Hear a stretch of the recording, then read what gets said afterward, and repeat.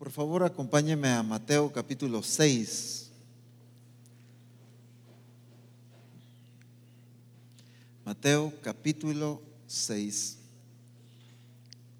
¿De qué hemos estado hablando estos domingos? No me voy a decir de la palabra de Dios, ¿verdad? Porque pues, sí. ¿Pero de qué? De accionar, pero así a nivel general, de ser productivos.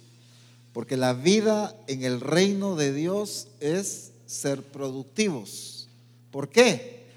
Porque esa es la naturaleza de Dios. Dios no es improductivo, Dios es productivo, Dios es trabajador. Jesús dijo: mi Padre hasta esta hora trabaja y yo también trabajo.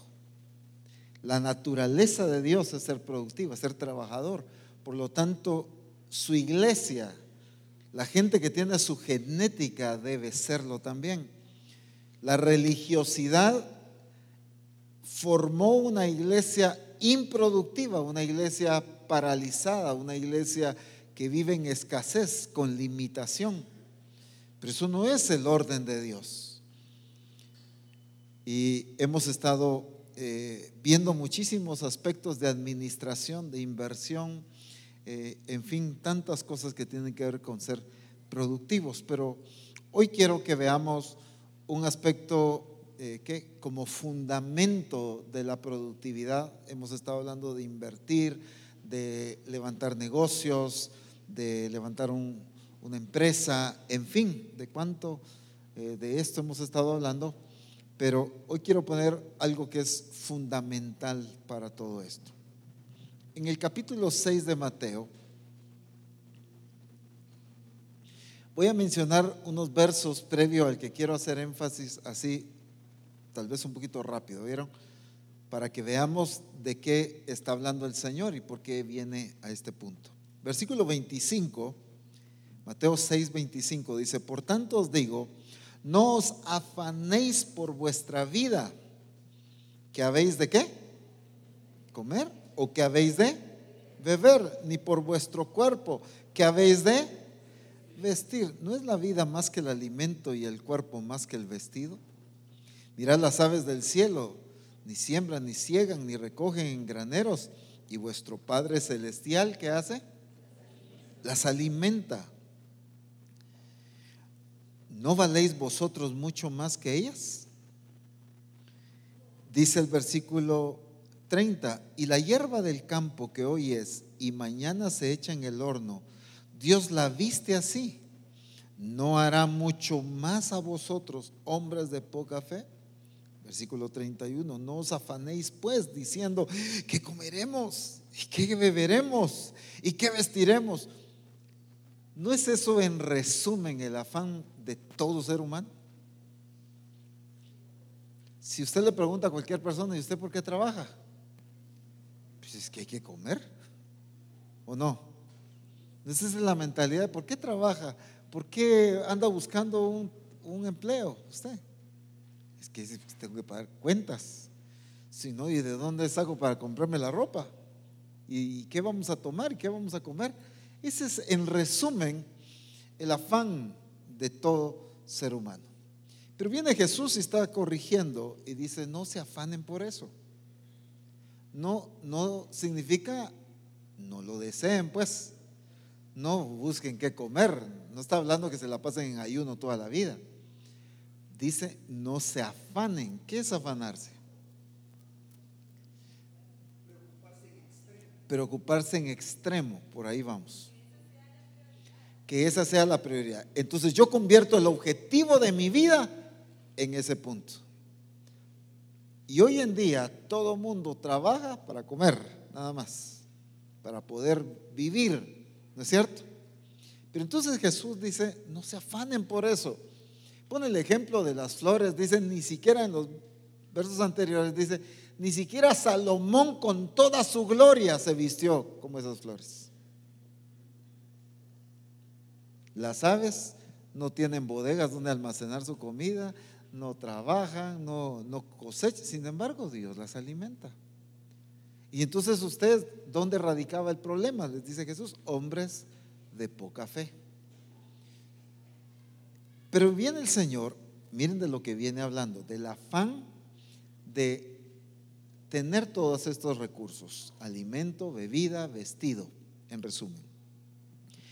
Entonces dice el versículo 31, vuelvo a leer nuevamente: no os afanéis pues diciendo, ¿qué comeremos? ¿O qué beberemos? ¿O qué vestiremos? Porque los gentiles buscan todas estas cosas. Cuando está hablando de gentiles, está hablando en este momento de aquellos que no, lo voy a decir de esta manera, de los que no han reconocido a Jesús como Señor.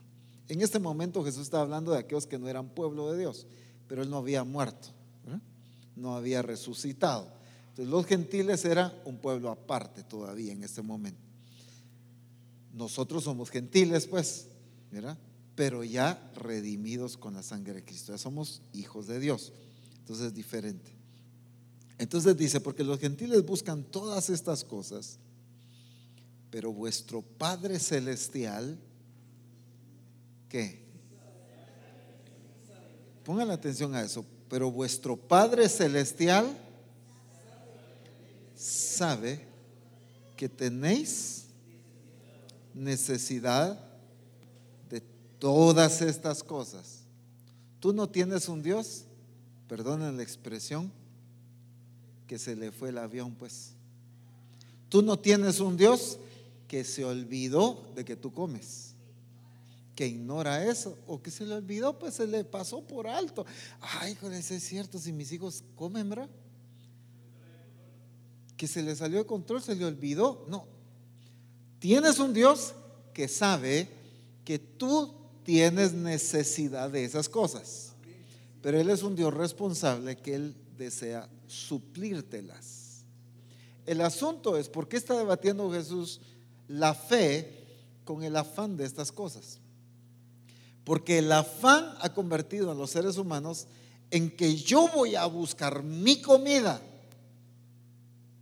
en lugar de trabajar y confiar en Dios, que Dios va a proveer mi comida. Es diferente. O sea, no está anulando el trabajo, sencillamente está cambiando el enfoque de mi fe, de mi confianza. La gente que se afana es porque su confianza está en su mano, en su capacidad, en que si yo tengo que hacer para obtener, yo logro las cosas. El que tiene fe trabaja, es diligente, porque tiene la certeza de que Dios es fiel para proveer todo y suplir las necesidades. No está fomentando haraganería ni falta de trabajo, está enmarcando y resaltando la fe, el ubicarse correctamente. Ahora viene el punto que quiero resaltar. Entonces dice, vuestro Padre Celestial sabe que tenéis necesidad de todas estas cosas. Eso está claro. Entonces el verso 33 dice, mas buscad primeramente el reino de Dios y su justicia, y todas estas cosas os serán añadidas. Dice, os serán añadidas. Dios encargándose de suplirlas, pero tú encargándote de ¿qué? De buscar primeramente el reino de Dios. ¿Qué significa buscar primeramente el reino de Dios? No es cultear, no es hacerme evangélico. Buscar primeramente el reino de Dios. Cuando habla del reino de Dios está hablando de gobierno, está hablando de soberanía. Gente sometida al gobierno de Dios, obedeciendo la voluntad de Dios, siendo dirigidos por Dios, no haciendo lo que yo quiero, sino haciendo lo que Dios quiere. Eso es gente que busca el reino de Dios. El reino de Dios no es un aspecto geográfico, de decir, hoy sí estoy en el reino, mañana me voy a salir un poquito del reino, pero después vengo al reino. No es un aspecto geográfico, voy a decir así, físico, en el sentido territorial, sino el reino de Dios tiene que ver con el regir de Dios, con la autoridad y el gobierno de Dios, pero con gente dispuesta a someterse a ese gobierno. Entonces, Lo primero que nosotros debemos hacer es buscar el reino de Dios. Mi interés debe ser gobernado por Dios, dirigido por Él. Pero, ¿bajo qué aspecto? Mas buscad primeramente el reino de Dios, hágale énfasis ahí, y su justicia. Ser regido y gobernado por Dios, pero a mí me corresponde buscar bajo los lineamientos de justicia del reino de Dios, no bajo mi concepto de justicia. Pues hoy el concepto de justicia a nivel del mundo está totalmente distorsionado. Si no, mire lo efectivo de los derechos humanos hoy en día, está totalmente distorsionado el aspecto justicia. Aquí está hablando de la justicia en base al reino de Dios.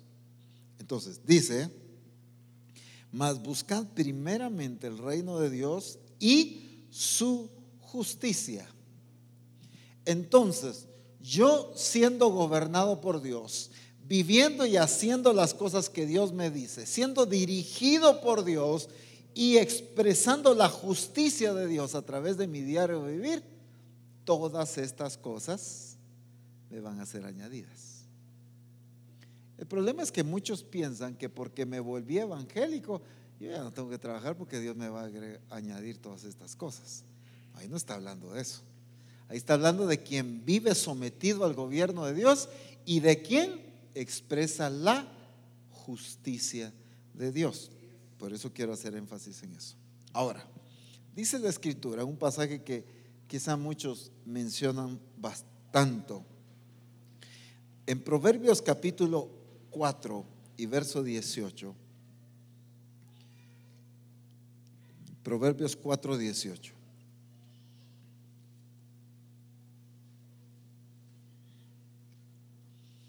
Cuando habla de senda es camino. El transcurrir es el estilo de vida, es la vida de una persona. ¿Qué dice? Mas la senda de quiénes, ponga atención, de quiénes. O sea, ¿quiénes son los justos? Ok, creo que lo dijeron bien, pero solo vamos parte por parte. ¿Los quiénes?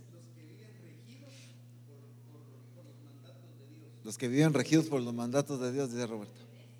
Los que le obedecen. ¿Alguien más había aportado por acá? Los que viven en justicia, por ahí vamos. Los que caminan, o sea, cuando hablamos de los que caminan, los que expresan, es los que hacen justicia, pues sus acciones son acciones justas, pero acciones justas en base a la justicia de Dios, al concepto de justicia de Dios. Él establece realmente lo que es justicia. Entonces dice: mas la senda de los justos, no dice de los evangélicos, ¿verdad? De los justos. Está hablando de aquellos redimidos, de aquellos hijos de Dios, pero que viven siendo justos. No de aquel que cultea, pues.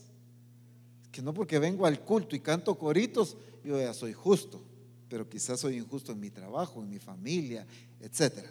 Aquí está hablando, mas la senda de los justos es como la luz de la aurora que va en aumento hasta que el día es perfecto. Quiero leerles la PDT. En la palabra de Dios para todos, en esta versión dice: el camino de los justos es como la luz del amanecer, que cada vez brilla más hasta que se hace de día. Cada vez brilla más hasta que se hace de día. Creo que todos hemos tenido la oportunidad de ver un amanecer, ¿no es cierto? Qué hermoso. Empieza aquella luz muy cálida, muy hermosa el amanecer, pero ¿qué pasa? ¿A qué se refiere con la luz de la aurora? Va de aumento en aumento hasta que el día es perfecto, hasta cuando está en su cenit, cuando está en su expresión plena el sol. ¿A qué hora es eso? ¿Al qué? El punto meridiano. ¿Qué horas son esas? Al mediodía, pues las 12. Es donde el sol está. ¿Está cómo? En la parte alta, está iluminando en todo su esplendor. Antes de eso es porque ha venido creciendo su expresión de iluminación. Después de eso va disminuyendo hasta que anochece. Entonces, la senda de los justos, el camino de los que viven en justicia, la vida de los que actúan justamente, de las que hacen las cosas en justicia, la vida de los justos es una vida que va en desarrollo, siempre a más, siempre a más, siempre a más. En la única vez que el sol se detuvo fue en Gabaón, ¿no es cierto? Pero de ahí el sol no se detiene. La luz, la intensidad de luz no se detiene, siempre está creciendo. Estamos hablando de cuando amanece hasta que llega a su punto óptimo, su punto máximo de expresión. Entonces, la senda, la vida, el camino de los justos debe ser así, así es. Pero del que vive en justicia siempre va a ir en desarrollo, siempre es mejorar, siempre es una expresión más plena, siempre es ese desarrollo más pleno, hasta que ¿qué? Hasta que llega el cristiano a una expresión plena, máxima de lo que Dios lo llamó a hacer en esta tierra. Ahora, la senda de los justos es así. ¿Por qué la senda de los cristianos se ha quedado estancada? Algunos se quedaron, ni siquiera les ha amanecido.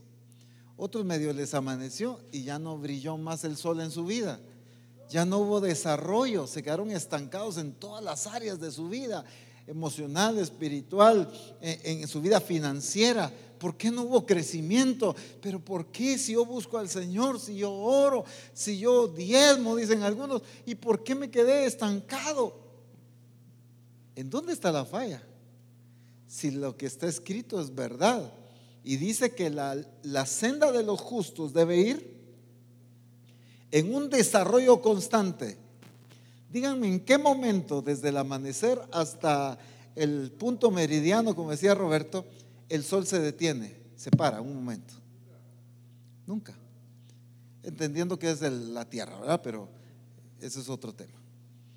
¿En qué momento se para? Y dice, no, ahorita no, estoy alumbrando igual. Media hora y se quedó la misma intensidad. Una hora y se quedó paralizado el sol. Ni un segundo se detiene. ¿Cómo debe ser la vida de los hijos de Dios entonces?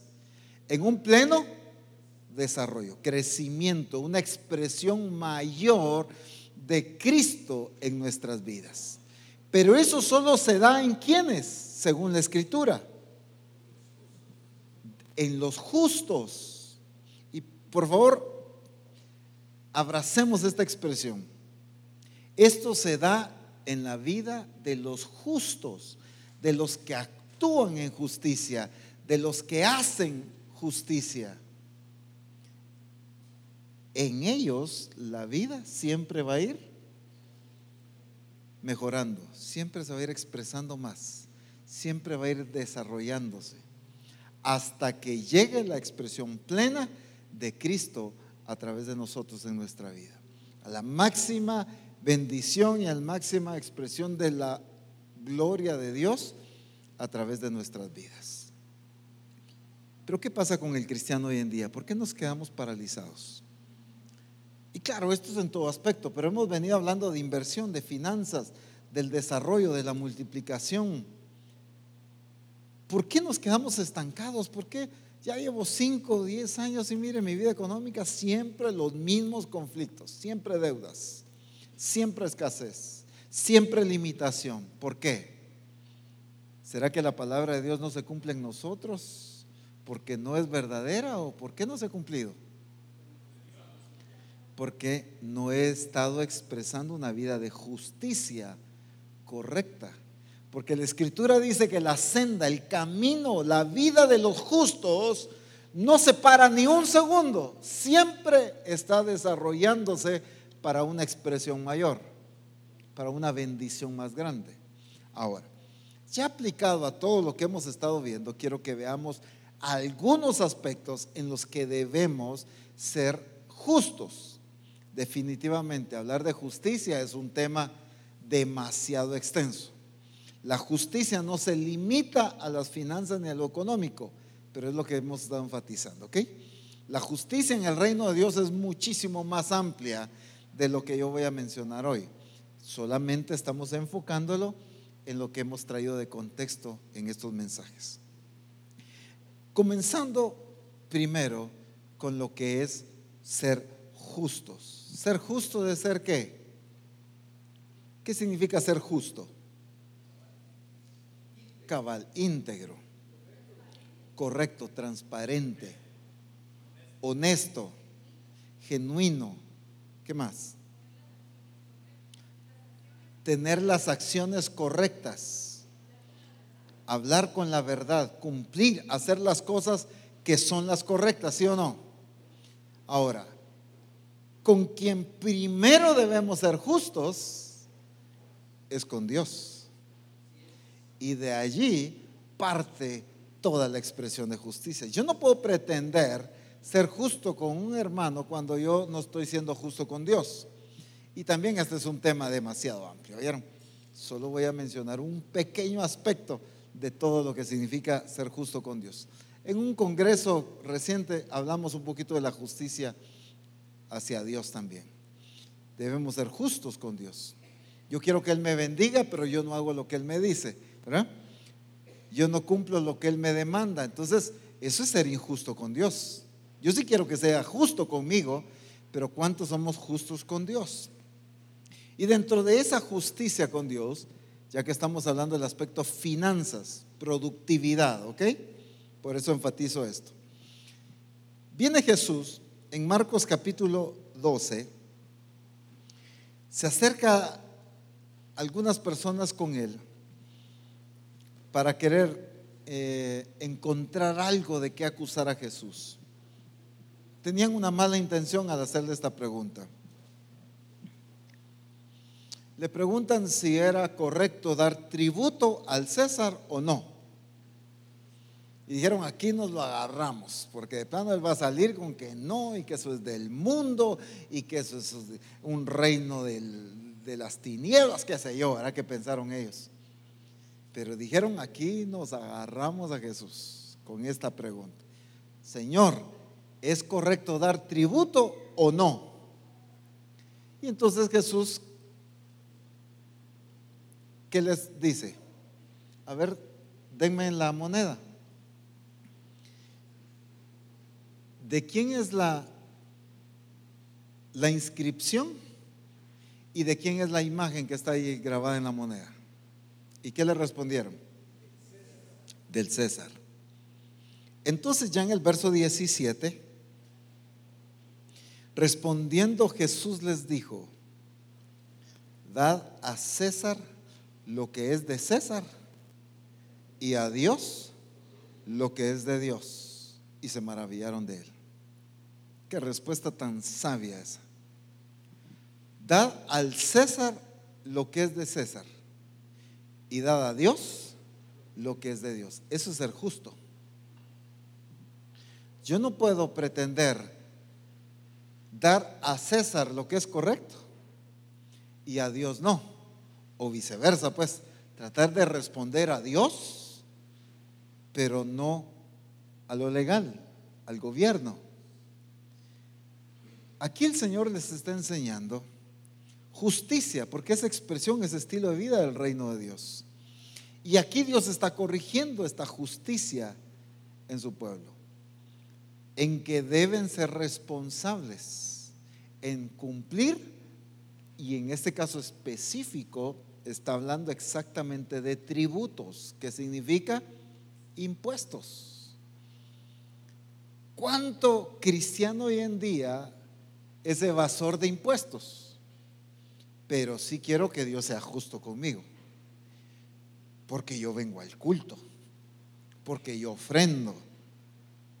No, ser justo significa dar al César lo que le corresponde al César y dar a Dios lo que le corresponde a Dios. Ahora, no me vayan a malinterpretar. En los aspectos legales hay ciertas situaciones que se pueden hacer legalmente para reducir o en algún caso evitar algunos impuestos, pero son aspectos legales. No estoy diciendo que como voy a ser justo, yo solito voy a estar buscando pagar impuestos cuando pudiera evitarlos, ¿no es cierto? Aquí hay contadores y auditores expertos en el manejo de finanzas y ellos podrán corroborar esto. Pero otra cosa es excusarme de eso para estar viendo formas de evasión de impuestos. Eso es ser injusto. Entonces, como cristianos, nosotros debemos vivir una vida de justicia con el gobierno, con las entidades financieras de gobierno, pero también justos con Dios. ¿Cuántos anhelamos ser bendecidos económicamente por Dios? Todos. Pero ¿cuántos somos justos con lo que yo le tengo que dar a Dios?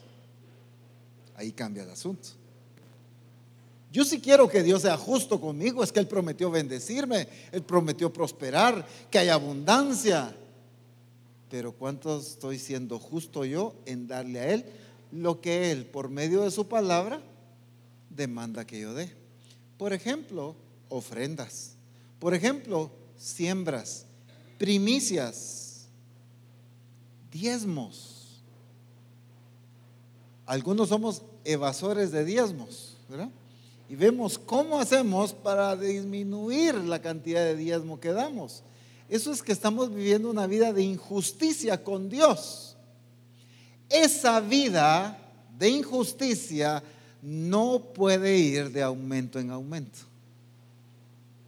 ¿Por qué? Porque la senda de los justos es la que va en aumento, no la senda de los injustos. Y entonces yo tengo que aprender a ser responsable con Dios en todo el aspecto financiero, lo que le corresponde a Dios. En mis finanzas debo aprender a ser justo con Dios. Si tengo que pagar impuestos, ser justo dándole, voy a usar esta expresión, dándole al César lo que es de César. O sea, al gobierno lo que es del gobierno, hay que darlo. Pero a Dios también lo que es de Dios. Y aquí el Señor mismo está enfatizando. ¿Recuerdan lo que venía hablando anteriormente en el pasaje que leímos de Mateo 6? ¿Qué es lo que el Señor está corroborando ahí? Un Dios que se preocupa, que sabe de las necesidades, que está atento, que desea suplirlas. Pero se necesita que yo busque su reino y su justicia. Porque entonces esa expresión de vida de justicia es la que me va a llevar a mí a un desarrollo sin parar, sin detenerme, de bendición, hasta una expresión plena de lo que Dios ya determinó para mí. Entonces yo no puedo criticar ¿cómo se le llama? El desfalco de dinero que hay en los gobiernos hoy en día. Los ladrones que inundan las calles de nuestras ciudades hoy en día, cuando yo mismo le estoy robando a Dios. ¿Lo doy a entender? Esos ladrones que andan quitando celulares, terribles esos que asaltan en los buses. Qué tremendo esos que se meten a una casa. ¿Cómo puede que los metan a la cárcel? Algunos que los fusilen, ¿verdad? O sea, todo el mundo quiere que se les haga justicia a ellos por ser ladrones. Y Dios mismo dijo: ustedes me habéis robado. Y Señor, ¿y en qué te robamos?, le dijeron ellos. En vuestras ofrendas y en vuestros diezmos. Y entonces muchas veces nosotros como hijos de Dios también nos convertimos, y perdonan la expresión, hermanos, no lo digo para ofender, pero si alguien se ofende, ese es el asunto de la condición en la que se encuentra. Oye, quiero ser claro. Pero a veces nosotros mismos como hijos de Dios nos convertimos en ladrones, porque le robamos a Dios lo que es justo darle a Dios. Entonces, ¿qué tengo que corregir para que mi vida en todo aspecto vaya como la luz de la aurora? Yo quiero que mi empresa crezca, yo quiero que mis finanzas se desarrollen, que en lo que estoy invirtiendo produzca. Gloria a Dios por eso. Dios quiere llevarte de gloria en gloria hasta que el día es perfecto, hasta su expresión plena, hasta esa empresa grande, multinacional que Dios ya determinó para ti. Dios quiere que llegues a eso, pero es para aquellos que viven en justicia, para los que son justos. Y en primer lugar debemos aprender a ser justos con Dios, pero también con las autoridades, con lo que corresponde. Significa que cada empresa, si yo voy a iniciar una empresa, si voy a emprender un negocio, tengo que cuidar que mis finanzas se estén manejando correctamente. A algunos les gustan los ingresos, pero no los egresos, ¿no es cierto? A todo el mundo le gustan las ganancias, pero no son pérdidas, sino son ¿qué? Los gastos, pues, ¿verdad? Entonces les gusta que hayan ventas, pero no les gusta pagar un contador, por ejemplo, ¿verdad? No, mejor yo llevo ahí las cuentas. Y yo recibí contabilidad en primero básico, ¿verdad? Porque ahora es de primero básico recién contabilidad, ¿verdad? Antes era hasta tercero, ¿verdad?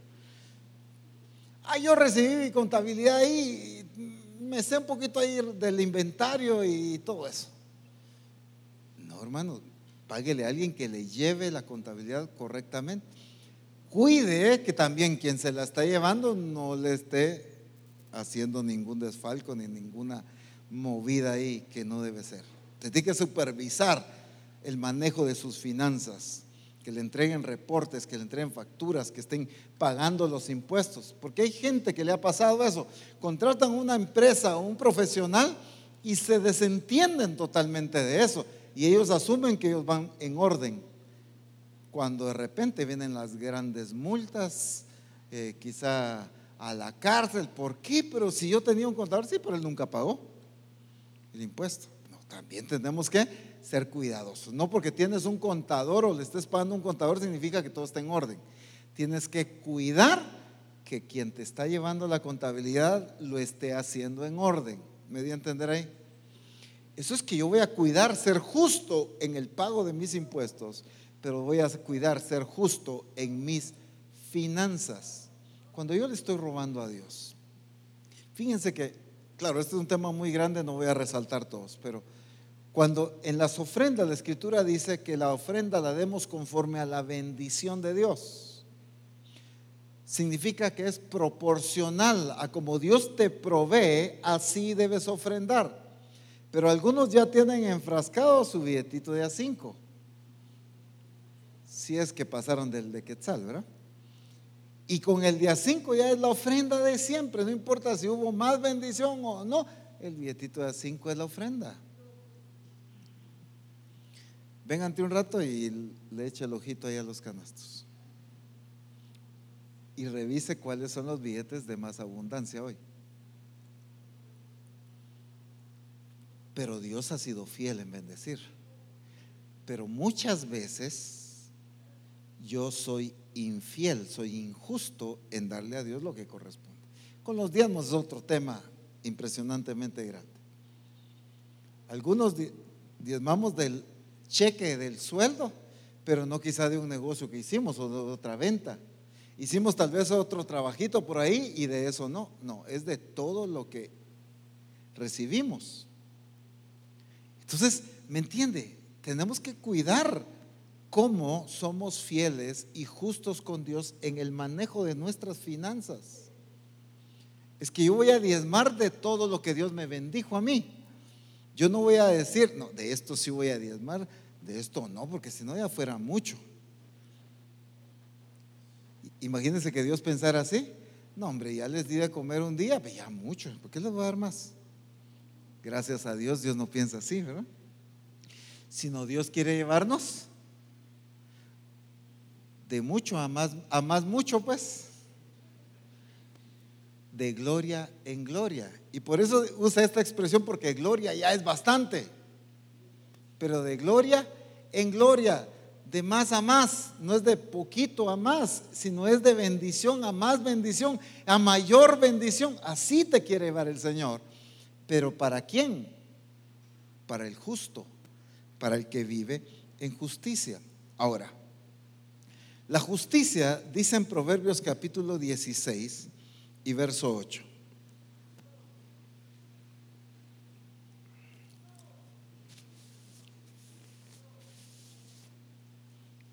Ya hacía días que no teníamos este clima, ¿verdad? Ya está volviendo. Proverbios 16, 8, y lo voy a leer en la NTV de una vez, en la Nueva Traducción Viviente. Es mejor tener poco con justicia que ser rico y deshonesto, dice esta traducción. Es mejor tener poco en justicia y no ser rico y deshonesto.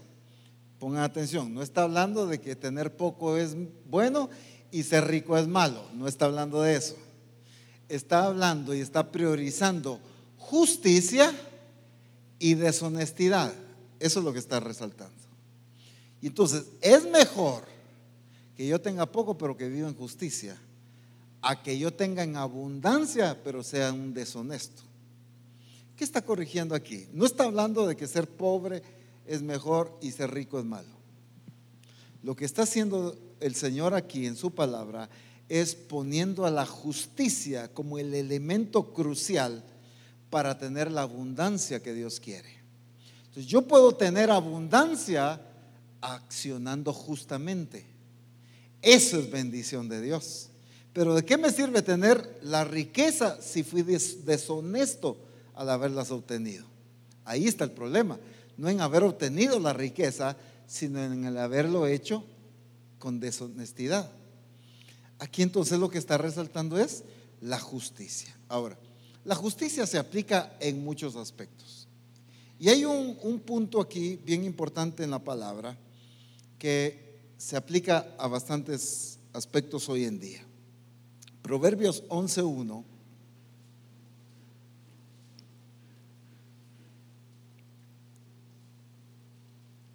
Está hablando de justicia. Proverbios 11:1 dice: el peso falso es abominación a Jehová, mas la pesa cabal le agrada. El peso falso es abominación a Jehová, mas la pesa cabal le agrada. ¿Qué significa esto? Ay, hermano, qué bueno, yo no trabajo quizá vendiendo un producto donde tenga que pesar. ¿No? ¿Qué está hablando de eso? ¿En qué se aplica en nuestra vida hoy en día?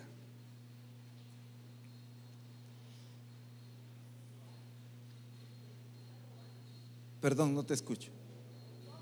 Es un robo, exactamente.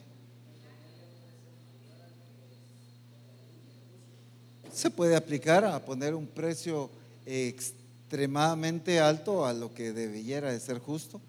Pero aquí está hablando del peso. O sea, ¿qué es lo que pasa cuando alguien altera una balanza? Es un engaño, es trampa.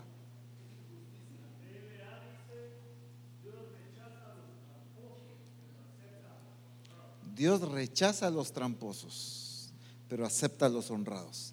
La vida de justicia es honradez y transparencia en toda negociación que voy a hacer, en toda inversión, en toda venta o en toda compra que yo haga. Que haya transparencia, que sea genuino, que sea verdadero, pero no tramposo. ¿Qué significa hacer trampa? No estar en lo correcto.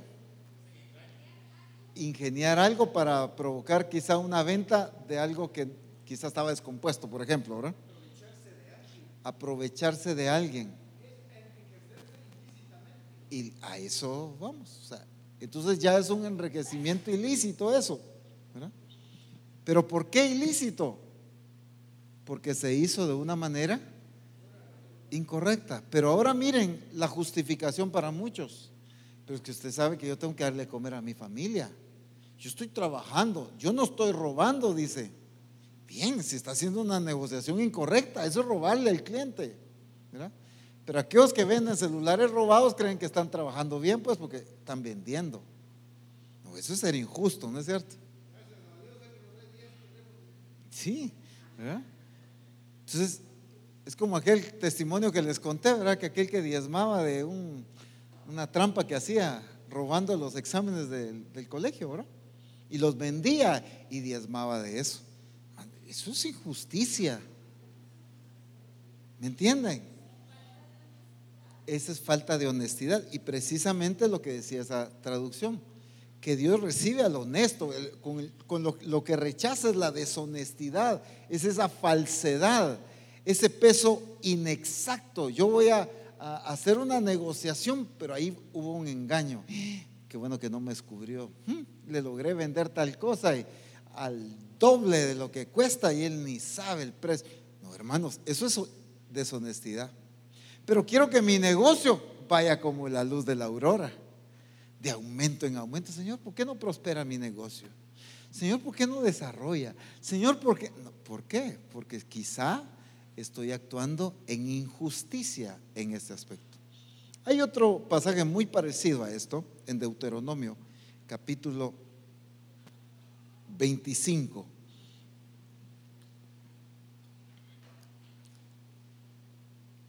Y voy a leerlo en la NBI. Por favor, en este pasaje sí me van a ayudar ustedes con otras versiones. Deuteronomio 25, verso 14 al 16. Miren lo que dice en la NBI. Tampoco tendrás en tu casa dos medidas diferentes, una más grande que la otra. Más bien tendrás pesas y medidas precisas y justas para que vivas mucho tiempo en la tierra que te da el Señor tu Dios, porque Él aborrece a quien comete tales actos de injusticia, dice. ¿Qué dice otras traducciones refiriéndose a las dos medidas diferentes?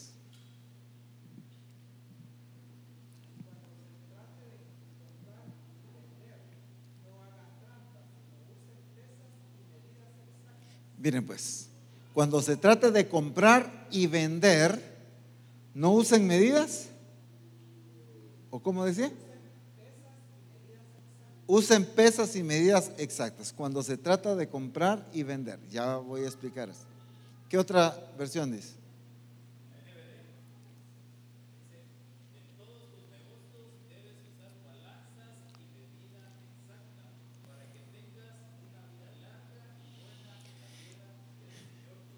En todos tus negocios debes usar balanzas y medidas exactas. Muy bien, pero hay otras versiones.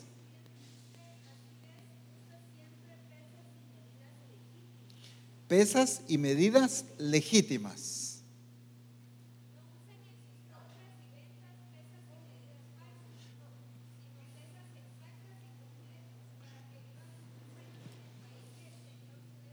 No uses en tus compras y ventas pesas y medidas falsas. Hay otra que todavía falta que quiero que alguien me encuentre.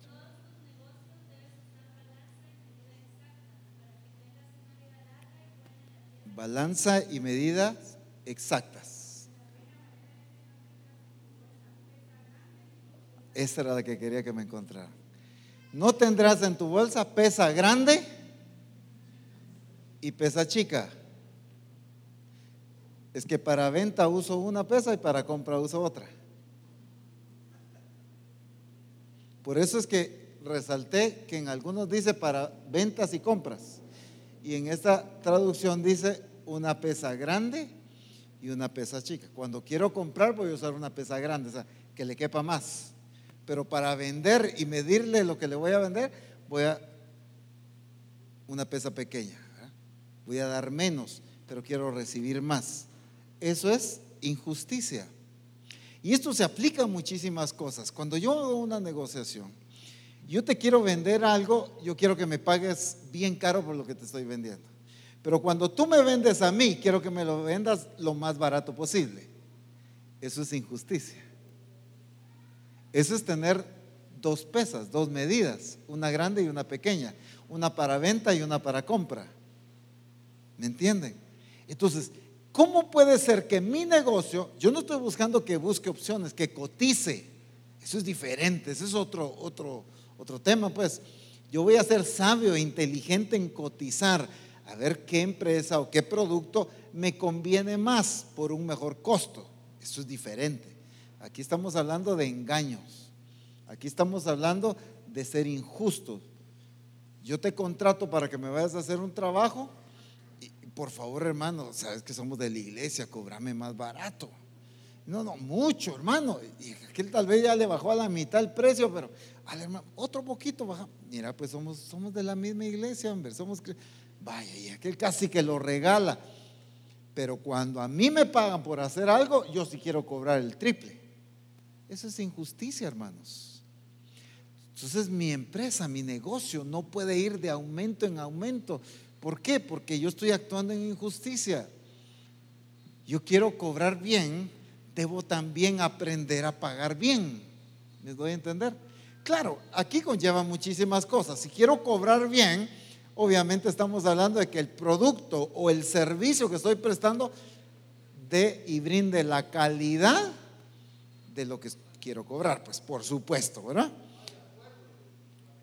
Va de acuerdo a la calidad con el precio. Pues no puedo estar pretendiendo cobrar bastante cuando lo que estoy vendiendo es ¿qué? Un mal servicio, una mala calidad del producto que estoy dando. ¿Me entiende? Pero eso tenemos que cuidar hasta en esos aspectos, la justicia en nuestros negocios. Miren, se está dando algo ya muy lindo en medio de nosotros. Dios pues está levantando diferentes empresas y negocios en medio de la misión y de la sede. Y qué lindo es que nosotros aprovechemos el recurso que otros hermanos tienen.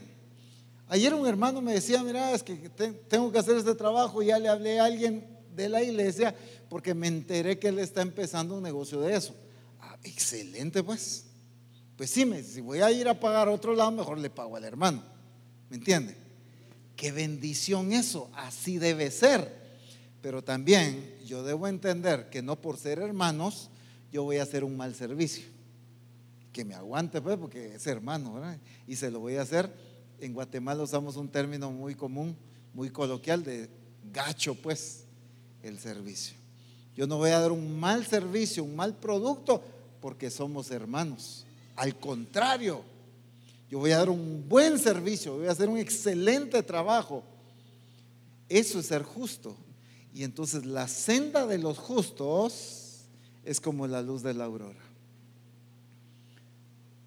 Un hijo de Dios que administra su empresa, su negocio, su trabajo, en justicia va a ir viendo desarrollo y crecimiento en lo que hace. Pero cuando actuamos en injusticia, entonces vamos a ver que las cosas se pararon. Ya no creció. O quizá hay un crecimiento, pero después se va a derrumbar. Aquí está hablando de un crecimiento que va y que no para hasta una expresión plena de lo que Dios ya determinó bendecirnos. El negocio, la empresa, las ventas, la panadería, la librería, ¿qué más? El taller, lo que tengamos acá. ¿A qué nivel creen que Dios tiene el deseo de llevar esa empresa o ese negocio? ¿Hasta dónde? ¿Qué es lo que Dios quiere? Pues esa es la expresión plena de lo que necesitamos anhelar, obtener lo que Dios quiere para nosotros. ¿Qué nos corresponde a nosotros? Actuar justamente. Y en este actuar justamente tiene que ver dos aspectos. Uno, en mi función como trabajador, y otra en mi función como empleador, pues, ¿verdad? Como jefe, cuando yo soy el que estoy contratando a alguien, pero también cuando yo trabajo. La escritura dice en 1 Pedro capítulo 2 verso 18, hablando de mi función como trabajador.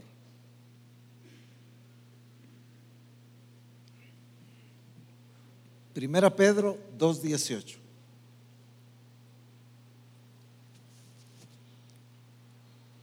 Obviamente aquí en la escritura encontramos expresiones diferentes, como en algunas traducciones criados, en otras versiones esclavos, siervos, en fin.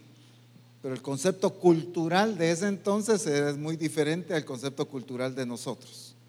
Aquí le podemos llamar trabajador o empleado, pues.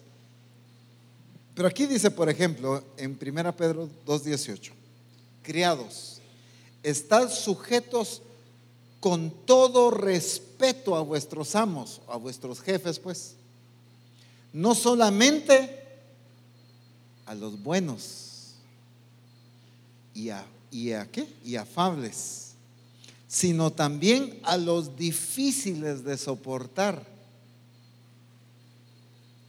A algunos les ha tocado jefes así, ¿no es cierto? Es que quiere ganas de aguantar a este jefe. Y este es estricto, y este es malo, y este es aquí, y este es duro, y este es injusto, y es de lo que sea. A este que es buena gente, sí, a él sí lo obedezco, a él sí lo respeto, pero aquel que es, no. Tanto al bueno, al que es amable, al que es afable, como también al que es, como dice la escritura, al que es difícil de soportar. ¿Por qué? Porque mi conducta no depende si, o no debe depender si tengo un buen jefe o un mal jefe. Mi conducta debe depender que soy hijo de Dios y que yo voy a expresar la naturaleza de Cristo. Así como Jesús se enfrentó con gente que lo reconoció desde el instante, que era capaz de quebrar un frasco de alabastro, de derramar sus lágrimas sobre sus pies, hasta gente que lo insultaba, gente que lo abofeteó. ¿Y dónde cambió la conducta de Cristo? Ni con la que le besó los pies, ni con los que lo crucificaron. La conducta de Cristo siguió siendo la misma. Padre, perdónalos porque no saben lo que hacen. Y en el caso de la mujer, ¿de qué habló? Cuando el dueño de la casa empezó a decir que desperdicio y todo, no, le dice, al que mucho le es perdonado, mucho ama. ¿De qué estaba hablando en los dos casos? De perdón. La conducta de Cristo no cambió por la actitud y la acción de otros hacia Él. No se ajustó a eso, pues, no, es que mi jefe es duro, entonces yo también, yo le contesto, yo lo pongo en orden, y yo aquí, yo allá. No, hermanos, yo voy a actuar, claro, tampoco es estarme dejando pues en el orden correcto, ¿verdad? Pero el respeto, aquí está hablando de que respetemos, dice, estad sujetos con todo respeto a vuestros amos. En Colosenses capítulo 3, verso 23, 22 y 23, Colosenses 3,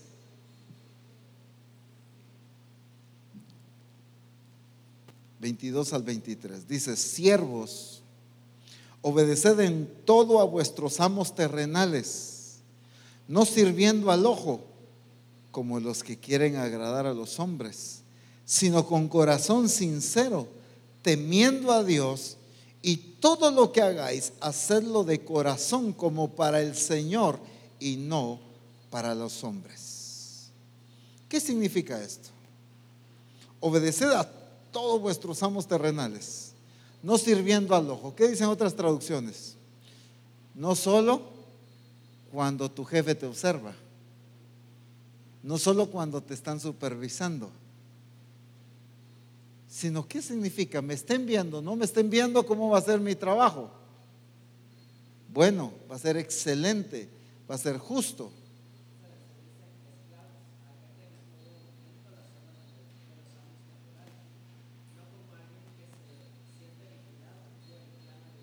No como alguien que se siente vigilado o en un plan adulador. Sino con la nobleza de los que honran al Señor. ¿Por qué voy a hacer mi trabajo eficiente? No por como decimos hoy en día, y perdonen las expresiones, espero que en otro país no suene feo, no por chaquetear al jefe, sino porque soy un hijo de Dios, porque tengo temor a Dios y a quien quiero agradar es a Dios. ¿Me entiende? Esa es mi función como hijos de Dios. Como trabajador, mi responsabilidad es honrar a Dios primeramente. ¿Cómo? Sujetándome, obedeciéndome a los superiores, pero también haciendo mi trabajo con responsabilidad, no como alguien que está siendo supervisado. Hay un famoso dicho que dice cuando no está el gato, los ratones hacen fiesta. Y al ojo del amo engorda el ganado. ¿Por qué surgieron todas estas expresiones? Porque cuando no está el jefe, se hizo un relajo en la oficina y todo el mundo haciendo otra cosa. Cuando no está el dueño, hay gastos incorrectos, no hay ganancia, no hay productividad. Al ojo del amo engorda el ganado. Son dichos que surgieron, ¿por qué? Por la falta de aplicación de justicia. Yo voy a ser justo, a mí me delegaron una responsabilidad de cuidar esto y me esté supervisando o no me estén supervisando, yo le voy a temer a Dios y voy a cumplir mi responsabilidad. Sin duda alguna, algunos se van a encontrar con presiones de compañeros. Vos, hombre, mira, por tu culpa nos está cayendo, vos estás entregando bien bonito tu trabajo. Y por culpa tuya ya me están pidiendo a mí también bien hecho el trabajo. Y entonces, ¿cuál es la presión de los compañeros? Que usted empiece a hacer mal hecho su trabajo. ¿Para qué? Para acomodarse al nivel de ellos. No se acomode al nivel de nadie. Acomódese a la cultura del reino. Acomódese a la expresión de Cristo, de justicia en todo lo que hace. Es que es como sirviendo al Señor, la actitud. Miren, a mí me delegaron un trabajo, yo estoy haciendo una responsabilidad, estoy tratando con el jefe, pero yo lo voy a hacer con la actitud de que se lo estoy haciendo a Dios, al Señor mismo. No estoy hablando de ponerme a adorar al jefe, ¿verdad? Estoy hablando de mi responsabilidad de cumplir correctamente lo que a mí me corresponde hacer. Eso es ser justo como empleado. Eso es ser justo como trabajador. Y la iglesia tiene que marcar la diferencia en una expresión de justicia en cualquier empresa, en cualquier trabajo que tú tengas. Qué lamentable fue hace años, y he contado este testimonio, cuando un pastor tenía un amigo empresario, y platicando con su amigo empresario, le dijo este amigo al pastor: mira, le dijo, qué triste, le dijo, porque en mi empresa, no recuerdo si eran 10 o 20 vendedores, no recuerdo. Voy a poner el ejemplo de 10. Tengo 10 vendedores y a los 10 les entregué una moto, pero 5 de esos vendedores son cristianos. Son los más impuntuales y los que me tienen todas desarmadas las motos. Los que no son cristianos son bien cuidadosos con la moto y bien responsables con su trabajo. Hermanos, qué testimonio tan terrible eso. Eso es ser injusto. Y entonces yo sí quiero que mi bendición vaya como la luz de la aurora. Yo sí quiero mi vida financiera en desarrollo, en crecimiento, pero no cuido que lo que a mí se me delegó, debo ser responsable en la administración de eso. En el desarrollo, en la multiplicación, a mí me delegaron una responsabilidad, hacer que esto produzca ganancia. Me confiaron un equipo, pues yo lo tengo que entregar como debe ser. No es posible que la computadora del cristiano esté toda llena de polvo y las computadoras de los que no son cristianos bien limpita, bien ordenado el escritorio. No puede ser. Eso es ser injusto. A mí me están confiando algo y yo debo hacerlo como para el Señor. Eso es una vida de justicia, hermanos.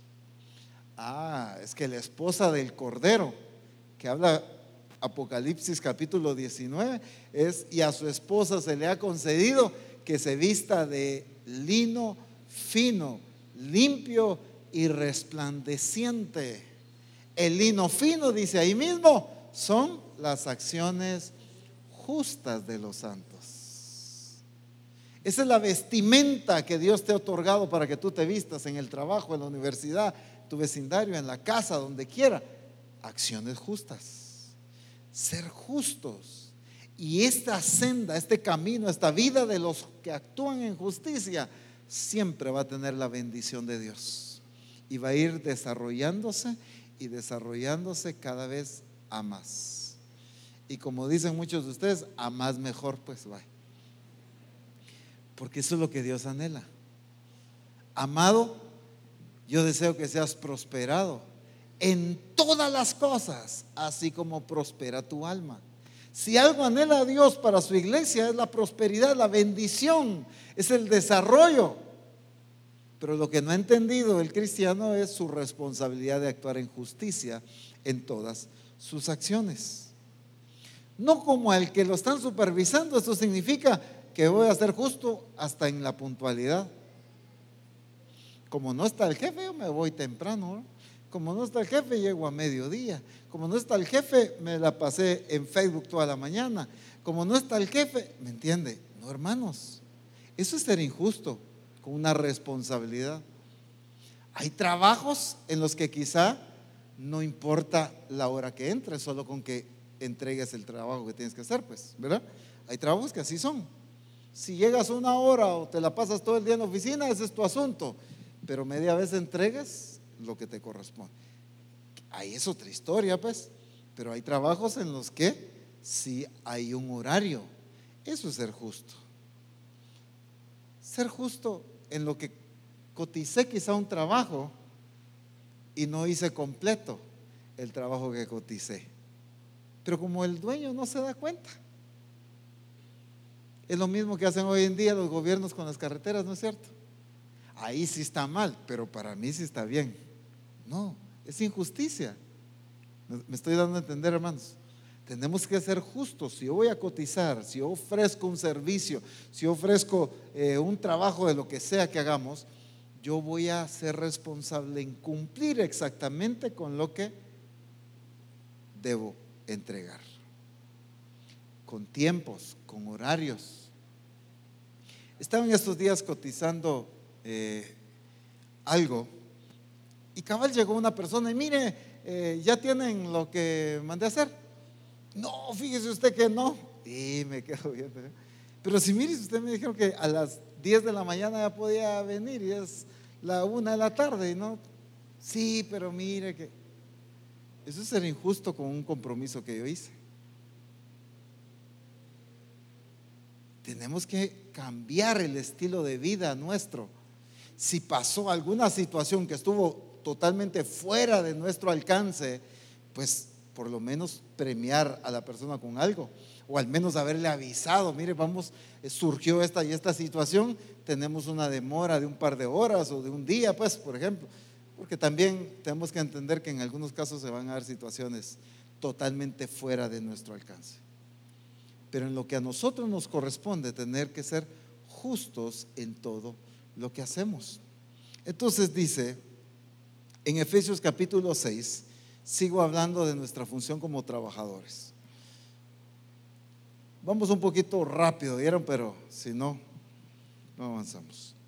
Efesios capítulo 6.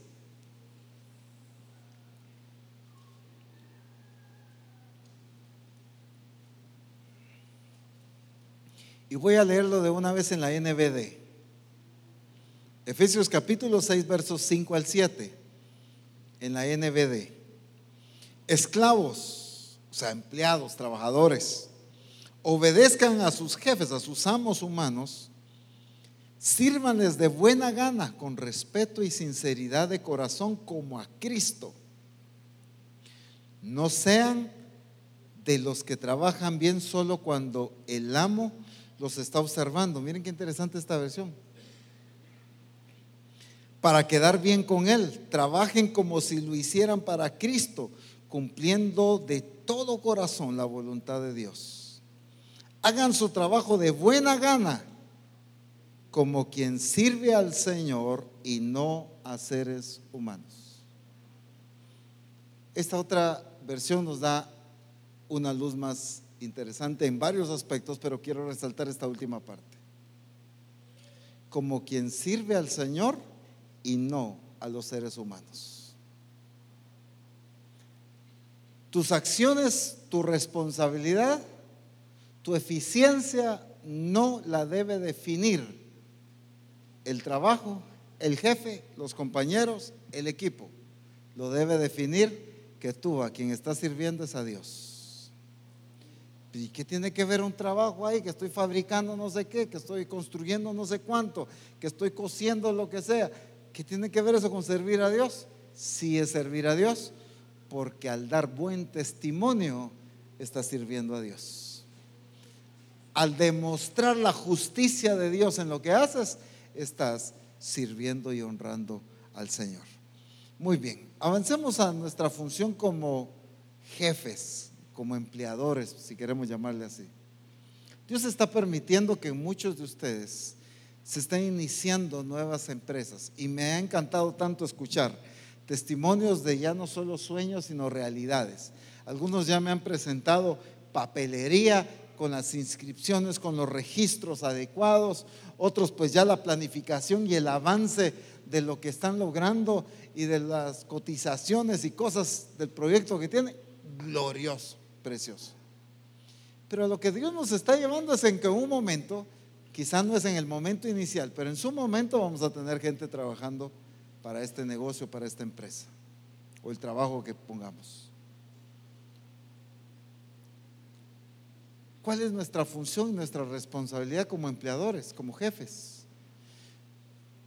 Tenemos que también dar testimonio de Dios a través de nuestra función de autoridad en ese sentido.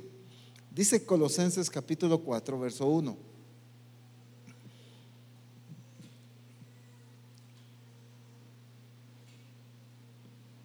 Colosenses capítulo 4, verso 1. Aquí está hablándole a los jefes, y por eso dice: amos, haced lo que es justo y recto con vuestros siervos, sabiendo que también vosotros tenéis un amo en los cielos. Ok, tú eres jefe, pero recuerda que también tienes otro jefe que está en los cielos. Sí, pero es que aquí ellos son mis empleados y yo los puedo tratar como sea. No, tú también tienes un Señor que está sobre ti. Y así como quieres y has visto que tu Señor te ha tratado y ha trabajado contigo, así también tú debes cuidar y tratar a la gente que trabaja para ti. ¿Cuál es la forma en que Dios demuestra su autoridad en nuestras vidas? ¿No ha sido con justicia? ¿No ha sido con rectitud, con amor, con paciencia, con misericordia? ¿Sí o no? Y en algunos de nosotros se ha pasado el Señor, ¿no es cierto? Se ha lucido el Señor con nosotros.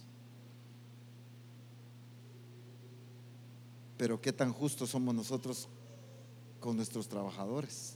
Y por eso dice, aquí comienza este verso: amos, hacer lo que es justo y recto.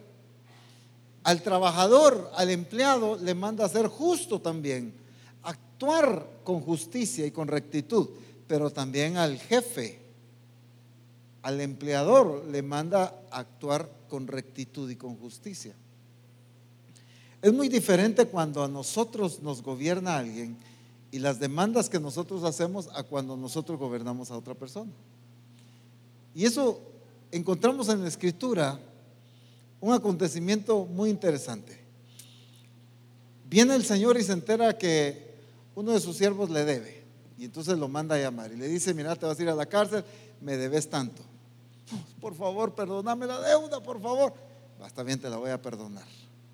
Se va, y saliendo él se encuentra a otra persona que le debe a él, pero ni el 1% de lo que él debía. Y entonces él dice que lo hostigó y le dijo: págame. No, por favor, perdóname la deuda. No, no te perdono, a la cárcel. Qué terrible. A él le perdonaron la deuda y él fue incapaz de perdonar la deuda. ¿Cómo se llama eso? Injusticia. Y entonces muchas veces nosotros, en nuestra función de trabajadores, ¿cómo hemos querido que nos traten? ¿Cómo hemos querido que nos respeten? ¿Cómo somos nosotros con el respeto? ¿No es cierto que a veces nosotros hemos demandado pedir un tiempo, un par de horas, que salgamos temprano, o un día que podemos faltar por algún compromiso, y nos gusta que nuestros jefes nos autoricen el permiso, ¿sí o no? Uy, pero a veces nosotros, para autorizar un permiso al que trabaja para nosotros, que ahí somos duros. Eso es ser injusto. Queremos que nuestro jefe nos suba el sueldo, pero nosotros no queremos subir el sueldo de quien trabaja para nosotros. ¿Me entiende cómo es todo esto? Entonces tenemos que corregir la injusticia. Todo lo que tiene que ver con beneficio, para mí muchas veces nos encanta que vaya en crecimiento. Todo lo que nos corresponde en responsabilidad, no queremos que crezca, pues. Los gastos no queremos que se incrementen, los ingresos sí. El sueldo queremos que suba, pero los pagos a nuestros empleados no queremos subir. Hermanos, eso es injusticia. Y Dios está formando o permitiendo que se formen en medio de nosotros empresas, negocios, pero para que nosotros actuemos en justicia en todos estos aspectos y podamos evidenciar y testificar de la justicia de Dios a través de nuestras acciones. Entonces la gente va a ver a un Dios justo manifestado a través de un trabajador o de un jefe. No importa la función que tengamos, de todos modos tenemos que actuar en justicia. Miren lo que dice Santiago capítulo 5 verso 4 en la TLA, en la traducción lenguaje actual. Santiago 5:4.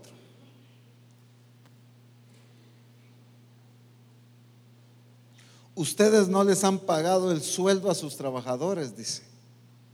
Y el Señor Todopoderoso ha oído las protestas de ellos. Ese dinero que no han pagado también los acusará delante de Dios. Santo Dios.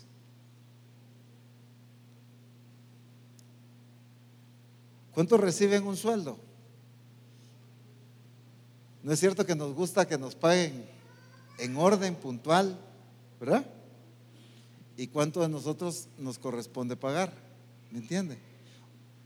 Y por hablar y por pagar me puedo referir a dar una comisión, a pagar un sueldo, lo que sea, depende del tipo de empresa o negocio que tengamos. Pero ¿qué había pasado con esta gente en la iglesia?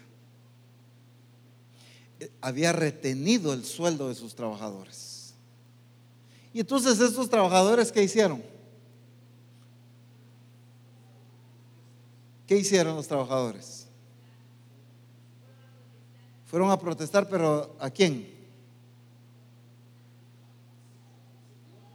Al Señor. Aquí no está hablando de que si los trabajadores eran cristianos, Dios oyó sus oraciones. No, eran trabajadores, empleados a quienes sus jefes no le habían pagado. Ellos clamaron: Señor, no me han pagado, Dios mío, no me paga mi jefe. Ese clamor dice que llegó delante de Dios. Y ese dinero que no se había pagado, dice, va a estar en contra de las personas que no han pagado delante de la presencia de Dios. Miren, lo que quiero que veamos es cómo ve Dios la responsabilidad del trato y del pago hacia un empleado. ¿Cómo es para Dios eso? Porque debe manejarse todo en justicia. Dice también Levítico capítulo 19, verso 13. Levítico 19, 13.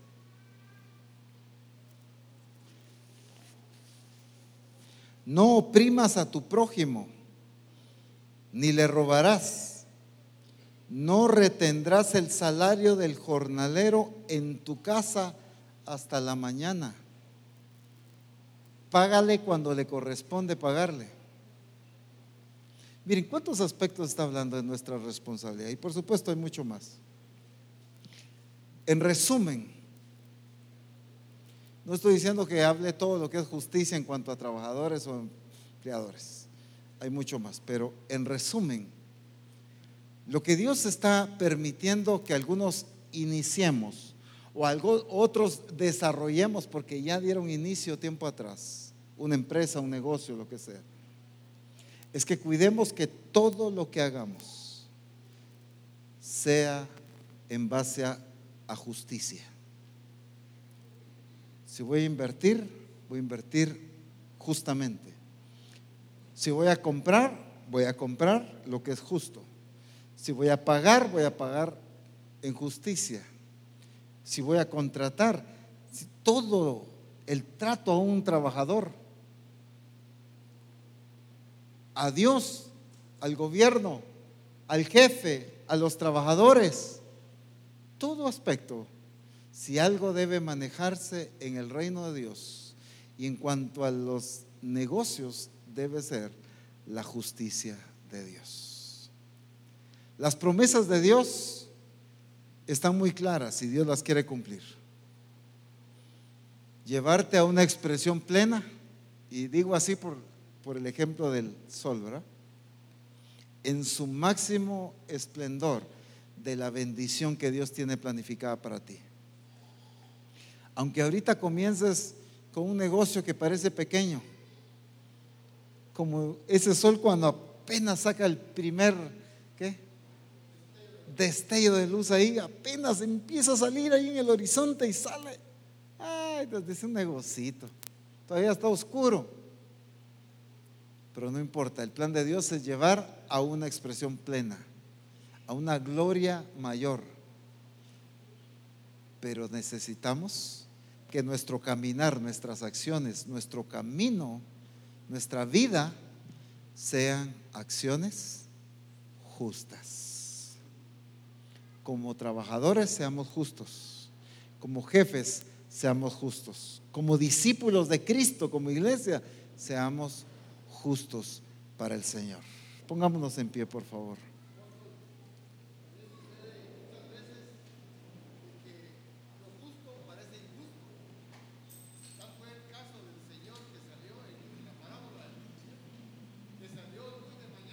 A contratar, exactamente. Así es. Por eso es que decíamos que no debe basarse en mi justicia, en el concepto de justicia humano, sino en el concepto de justicia de Dios, que ese es el correcto, ese es el genuino, pues, en base a la justicia de Dios. Aquellos trabajadores, en el ejemplo que pone el hermano Guillermo, vieron como injusto, pero el Señor le dice: ¿y no puedo hacer yo con mi dinero lo que quiero, pues? Entonces, en realidad él actuó en justicia, porque él usó su dinero como quiso. A este le pagó lo mismo que trabajó solo una hora al que trabajó todo el día. ¿Por qué? No porque engañó al que trabajó todo el día, sino que con el que trabajó todo el día llegó a un acuerdo. En eso habían convenido, entonces fue justo. Es que todo en el reino de Dios tiene que ser expresión de justicia. Y para poder ser justos, hermanos, muchos de nosotros necesitamos mejorar nuestra calidad de trabajo.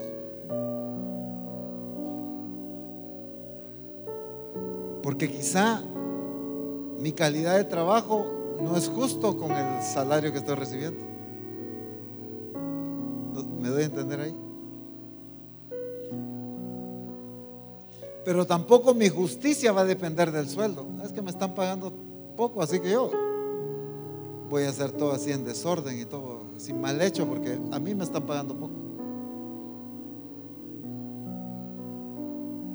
Si tú estás en el trabajo es porque tú acordaste, entonces están justos. Lo que a nosotros como hijos de Dios, como iglesia, nos corresponde ser justos con el trabajo que hacemos. Justos en la calidad, en la excelencia, en la pasión con que lo hacemos. Cuando usted contrata un plomero, un mecánico un ¿qué? Un electricista, un ¿qué más? Un carpintero. No importa el servicio que usted contrate. ¿No es cierto que usted quiere que su carro se lo dejen nítido? Que la puerta no se la dejen toda torcida. Usted quiere que se la dejen bien hecha, ¿sí o no? Cuando yo haga las cosas, también tengo que ponerme a pensar que quien está esperando mi servicio está esperando calidad y excelencia en lo que estoy haciendo. Eso es ser justo. Significa que voy a mejorar, me voy a esforzar, me voy a comprometer a ser más eficiente. Hay trabajos que quizá llevan 2 horas y hay quienes los hacen en día y medio. Eso es ser injusto.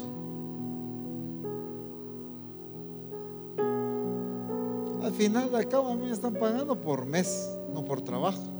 Entonces, eso es ser injusto, hermanos. Como hijos de Dios vamos a reflejar la justicia de Dios en todo aspecto. Amén.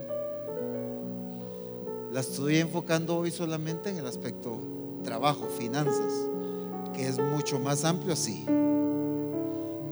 Pero por el contexto de lo que hemos traído, de empresa, de negocio, de ser responsable, productivos, no podemos pensar en una empresa sin entender el fundamento de justicia. No puedo visualizar un negocio grande sin entender el concepto de ser justo en toda negociación que yo haga, en todo contrato. No le voy a poner letritas esas ilegibles a quien yo voy a contratar para que no se dé cuenta y después le salgo con una nueva. No, ¿verdad? Que hoy medio mundo hace eso, ¿no es cierto? Se inventan una de palabrería para que nadie lea el contrato, porque cualquier demanda ahí le salen con unas que usted ni se enteró jamás. Es que ahí está en el contrato. No, eso es astucia humana para ser injustos en un momento determinado. No, el Hijo de Dios no debe ser así. Acordamos que yo te devuelvo, te lo devuelvo. Acordamos que me prestaste y yo te pago, te pago. Eso es justo. Acordamos que yo te iba a ir a hacer un trabajo, pues te lo hago bien hecho. Acordamos una hora en que yo te iba a entregar el producto, entrego esa hora. Aprendamos a ser justos.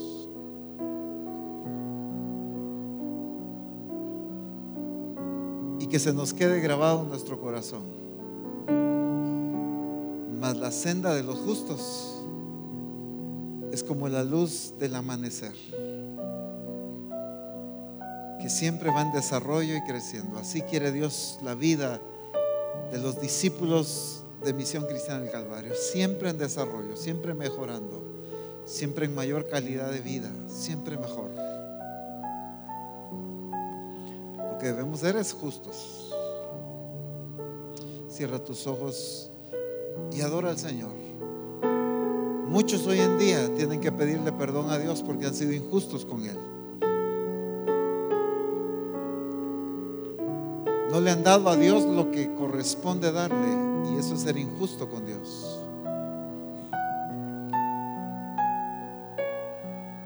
Han sido injustos con su responsabilidad ante un gobierno, ante las leyes. Lo que corresponda a las leyes, y lo que corresponde a Dios, exceptuando que hubiera una ley que contradiga la voluntad de Dios, porque es menester obedecer a Dios antes que a los hombres. Eso está claro.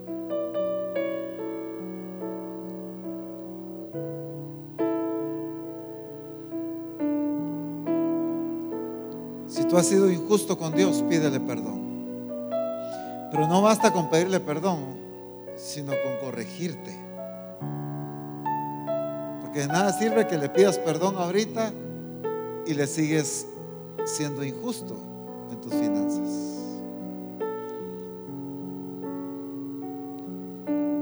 Entonces ese perdón no sirvió de nada.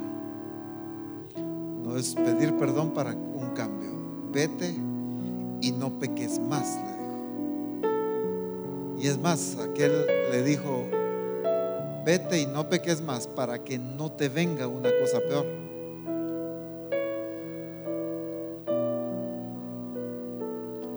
En el nombre de Jesús, agradece al Señor, bendice al Señor, porque Él está abriendo puertas para negocios, dando la creatividad para empresas.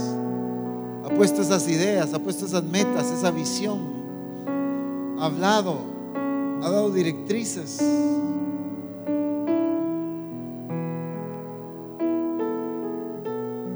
Bendice al Señor por lo que Él está haciendo,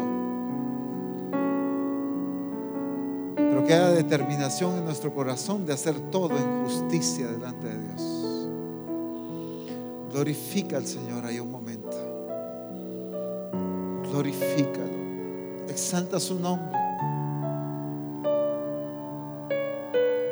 Eso es, Él es fiel. Él ha sido fiel. Él ha sido glorioso. Él está abriendo puertas. Él está dando la sabiduría, la creatividad, la inteligencia.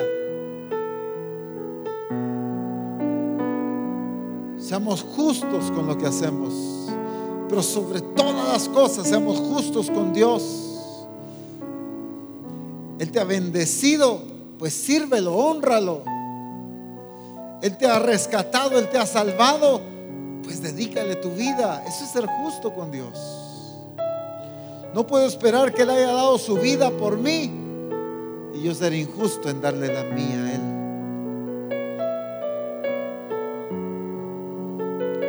Eso es. Bendice el nombre del Señor.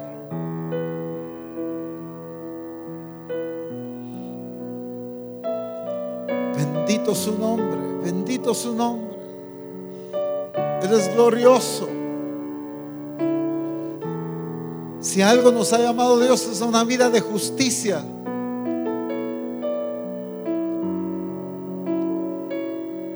Esa es la tarea y la responsabilidad de la iglesia.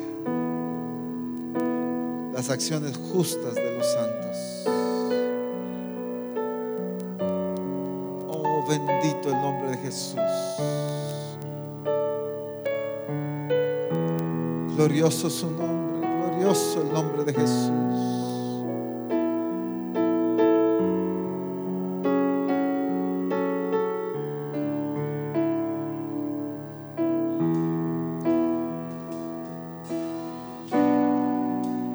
Eso es, fiel es Dios. Él ha permanecido fiel.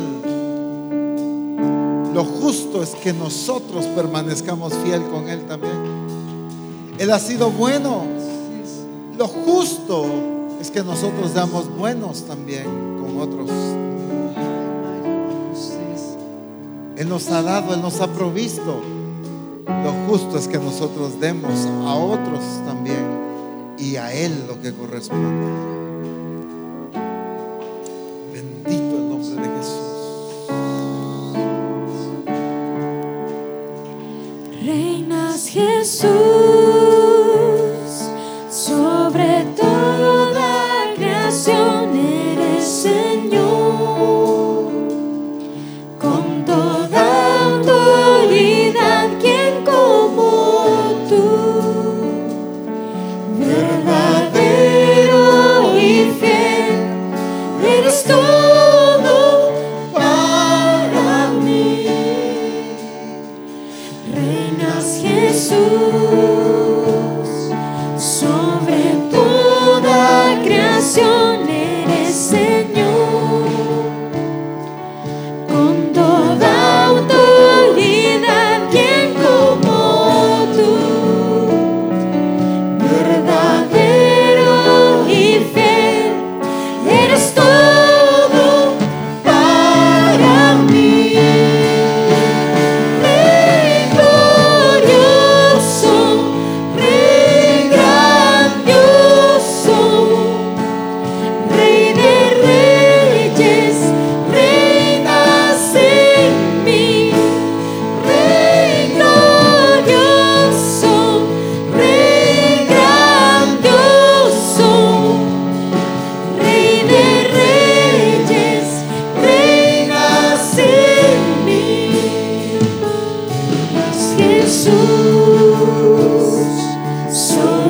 toda creación eres Señor, con toda autoridad, ¿quién como tú? Verdadero y fiel, eres todo para mí. Reinas Jesús, sobre todo lo que hay eres Señor. Toda creación eres Señor, con toda autoridad, ¿quién como tú? Verdadero y fiel, eres todo para mí. Rey glorioso, Rey grandioso,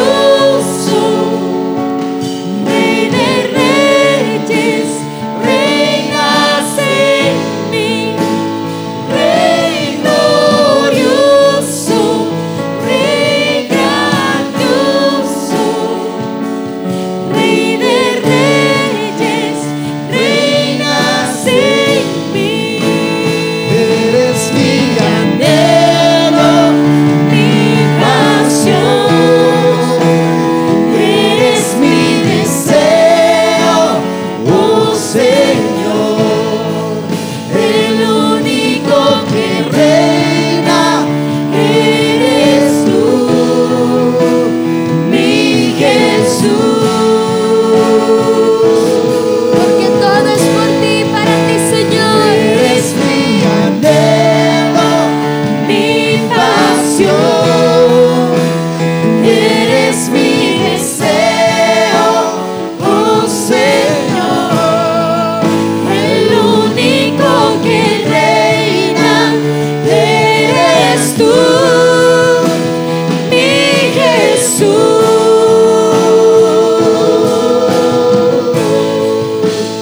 Rey glorioso, Rey grandioso, Rey de reyes, reinas en mí. Rey glorioso, Rey grandioso, Rey de reyes, reinas en mí. Señor, te damos gracias porque nos estás llevando a una vida de justicia en todas las áreas, porque esta es la vestimenta de tu esposa, tu iglesia, las acciones justas. Buscamos tu reino, tu gobierno, tu autoridad, pero buscamos también la justicia del reino de Dios. No solo de que se nos haga justicia, sino de ser justos en todo lo que hacemos. En el nombre glorioso de nuestro Señor Jesús, te damos gracias, Señor. Amén. Bendito el nombre de Jesús. Bendito el nombre de Jesús. Aleluya. Solo despedimos a los hermanos que nos están viendo por internet. Gracias por estar con nosotros. Y allá donde se encuentren, Estados Unidos, México, Colombia o aquí en Guatemala, no importa, les bendecimos en el nombre de Jesús. Amén. Dios les bendiga.